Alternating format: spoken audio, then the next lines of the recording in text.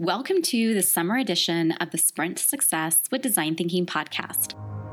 How do you navigate change? It's a question we think about often, and one that today's world expects us to be comfortable with. The challenge, however, is where do you begin, and how do you develop the mindset and skill set to be successful?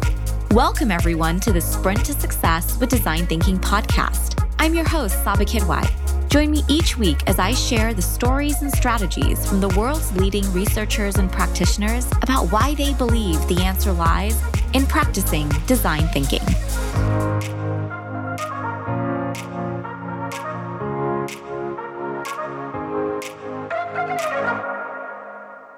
Having design thinking skills is incredibly valuable, or taking the perspective of a designer is incredibly valuable for almost any challenge, whether it's personal, societal, organizational.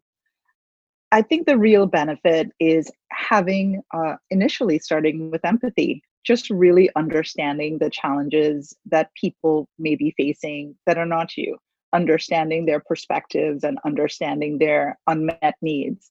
I think often we substitute our experience and our realities for others, right?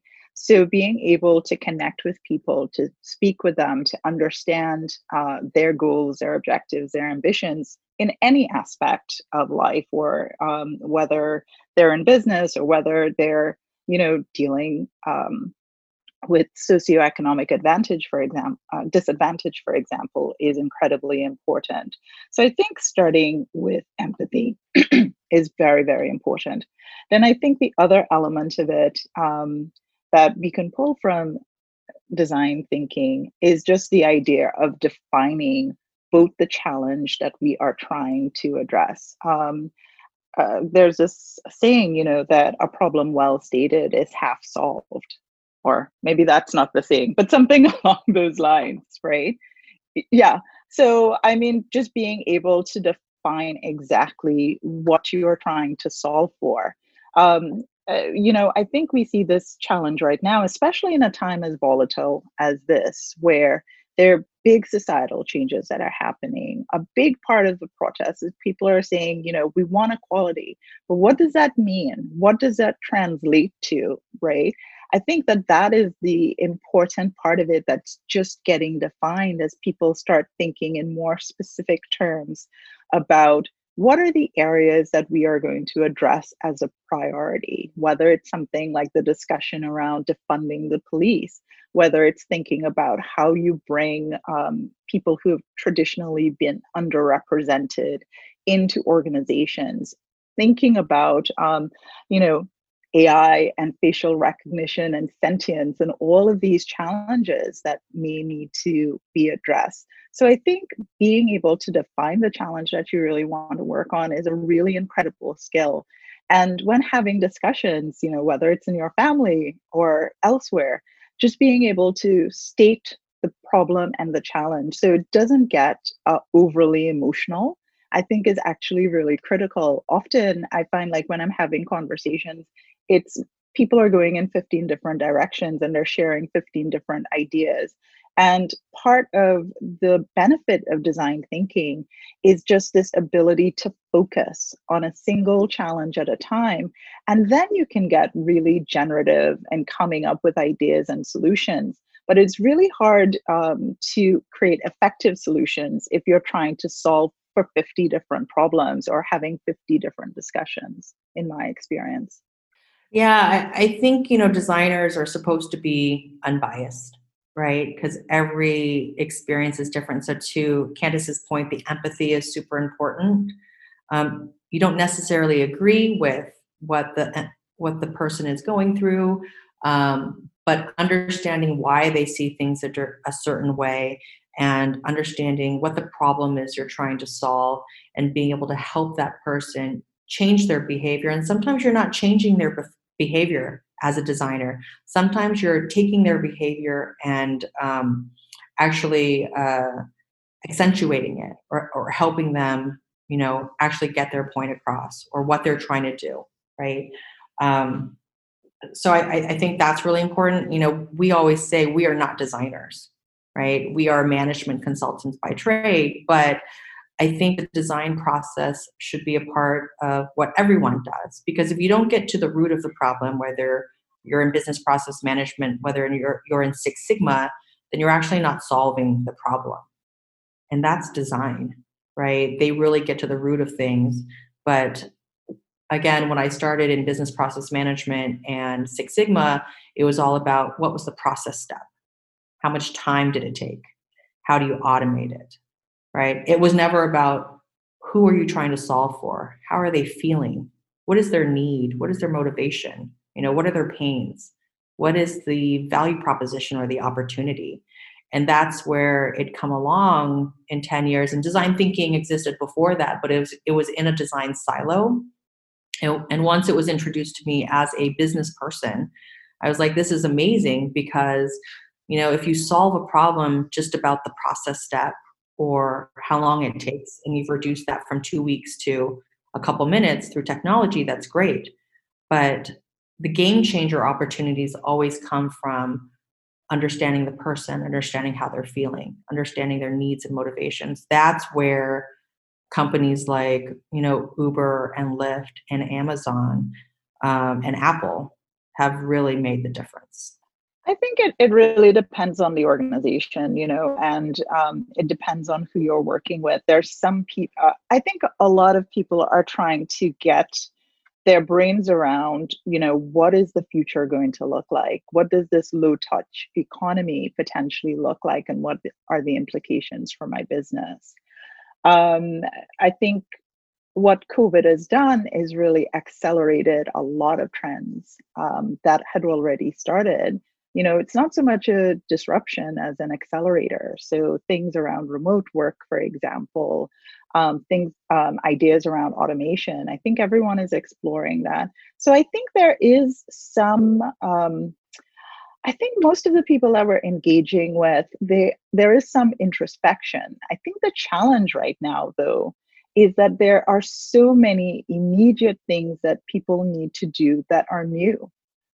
So just the idea that I now have to figure out how to have, for many organizations, 80% of my workforce remote, but still keep us productive, still keep us engaged. Everyone is trying to navigate that. So everyone is changing their systems, and that has to happen very rapidly because they want to maintain productivity, right? So I understand that people are really challenged with what's new. I do think that people are trying to be introspective about it, but at the same time, there's a lot of uncertainty. There's a lot of fear. And I think the biggest challenge is nobody knows how long. So sometimes people are making decisions that that are going to address like the next 3 months, for example. But being able to step back and think about what the next 3 years are going to look like becomes more challenging. I do think that people want to do that. I think the challenge is, the exigencies of the now may prevent them from doing so. When we're talking to organizations, especially that are like, we just need to react. We talk about, like what are the benefits of that versus the benefits of taking this moment, taking this pause, and really considering, as we talked about, action without vision can be a nightmare. So how do you step back and think about the broader vision for what you want to achieve for your organization? So there are some of those discussions that are happening, but I do think that there is a sense from everyone right now that the future is very uncertain. Let's build in the time to start having more meaningful discussions about where we want to go as organizations during this time.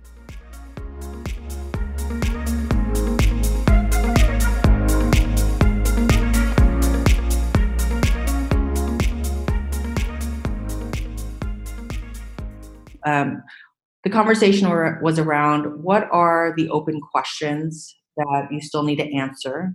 What are the risks that we need to be aware of? And what are the assumptions that we're making as we're defining this vision and strategy moving forward. And the things that he was saying was, all the risks that we have today with COVID are also all the advantages that we have with COVID, right? People are working from home. People are moving off mobile. We're seeing people move off mobile to their desktop or their iPad, right? Which is a change. We are seeing people being able to sit down and focus more on content, right? Versus move, but we still need to help them move faster. The other risks are, what's going to happen when we come out of COVID? Are we going to have stickiness based on the direction and vision that we have? We're potentially going into an economic depression, and we have an election coming and his personal opinion was, no matter which direction we go, we're screwed. So that was really interesting, right? Because he was looking at this new product that they're bringing to market this year. Those were all the risks that he was thinking about. At a day-to-day office level, what we're hearing from clients is that there is no more 9 to 5, right? Parents, children, and they're taking care, one parent is taking the morning shift until noon and the other parent is taking 12 to 5. And so people are working shifted hours. So no longer 9 to 5, they might work like 7 to 12 or 1 to 10 p.m. as an example. And before, everyone had to come into the office, and now no one can come into the office, and people are okay with that, right? Because the organization was old school, where they didn't have trust and confidence in their employees, and now they're seeing their employees do a lot better from a majority standpoint. There are still people who are not doing well because they don't have internet access at home or reliable internet access. We spoke to a teacher last week for one of our user research interviews. And she was telling me that, one, in New York, they were not prepared to transition to digital. And yes, they have Zoom calls with the children, but a portion of her kids have no internet access, have no computers. So they needed to get them the technology for them to even access the content. And she was recording everything because you can't assume that people can join live. And there's some kids that have completely disappeared off the map, right? Because they don't have the family, the support, they don't have the technology, they don't have the infrastructure. So those are the 3 variations that we've seen in the last couple months of how people are adjusting to all of this. It's your turn to join the conversation by sharing what you enjoyed or what questions you still have. In a world where time and attention are so valuable, thank you for choosing to listen and for being a part of our Sprint to Success with Design Thinking community.